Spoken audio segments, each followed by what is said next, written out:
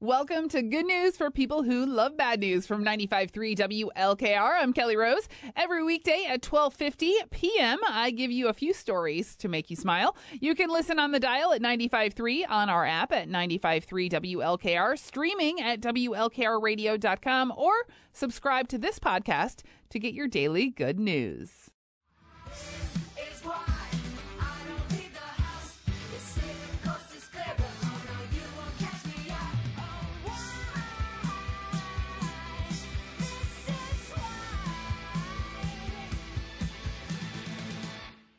That is Paramore, This Is Why. You were listening to Mylan's Voice of the Firelands, 95.3 WLKR. It's now time for your good news stories of the day. They're brought to you by Be Strong Uniforms. They have an extensive inventory of uniforms to try on and helpful sales associates to assist you. Their boutique-style store in Norwalk also carries a nice selection of shoes, socks, and other healthcare items. All right, a few more good news stories for you. So last year, a 24-year-old named Tommy Pascal started walking across America to raise money for the National Coalition for Homeless Veterans. Tommy left New Jersey in September and hoped to make it to Venice Beach, California by April, but he arrived more than a month ahead of schedule, walking nearly 3,000 miles in 143 days, and he raised nearly $100,000.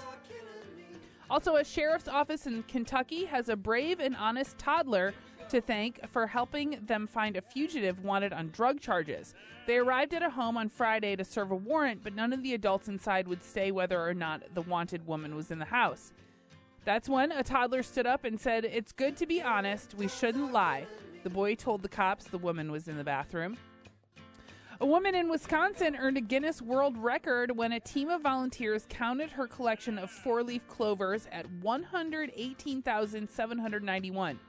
Her name is Gabriella Gerhardt, and she already holds the records for largest number of four-leaf clovers collected in 8 hours, 887, and most four-leaf clovers collected in 1 hour, 451. Yikes.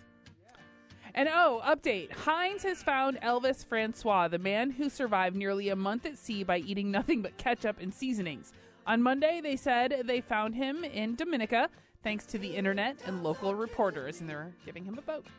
If you ever have a positive news story that you'd like to share, you can email me, krose@WLKRradio.com. Right now, it's Sloan, The Lines You Amend on 95.3.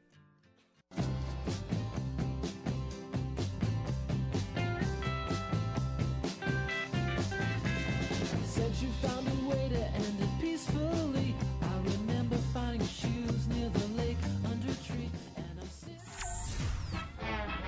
We now pause for station identification. 95.3 WLKR FM, Norwalk.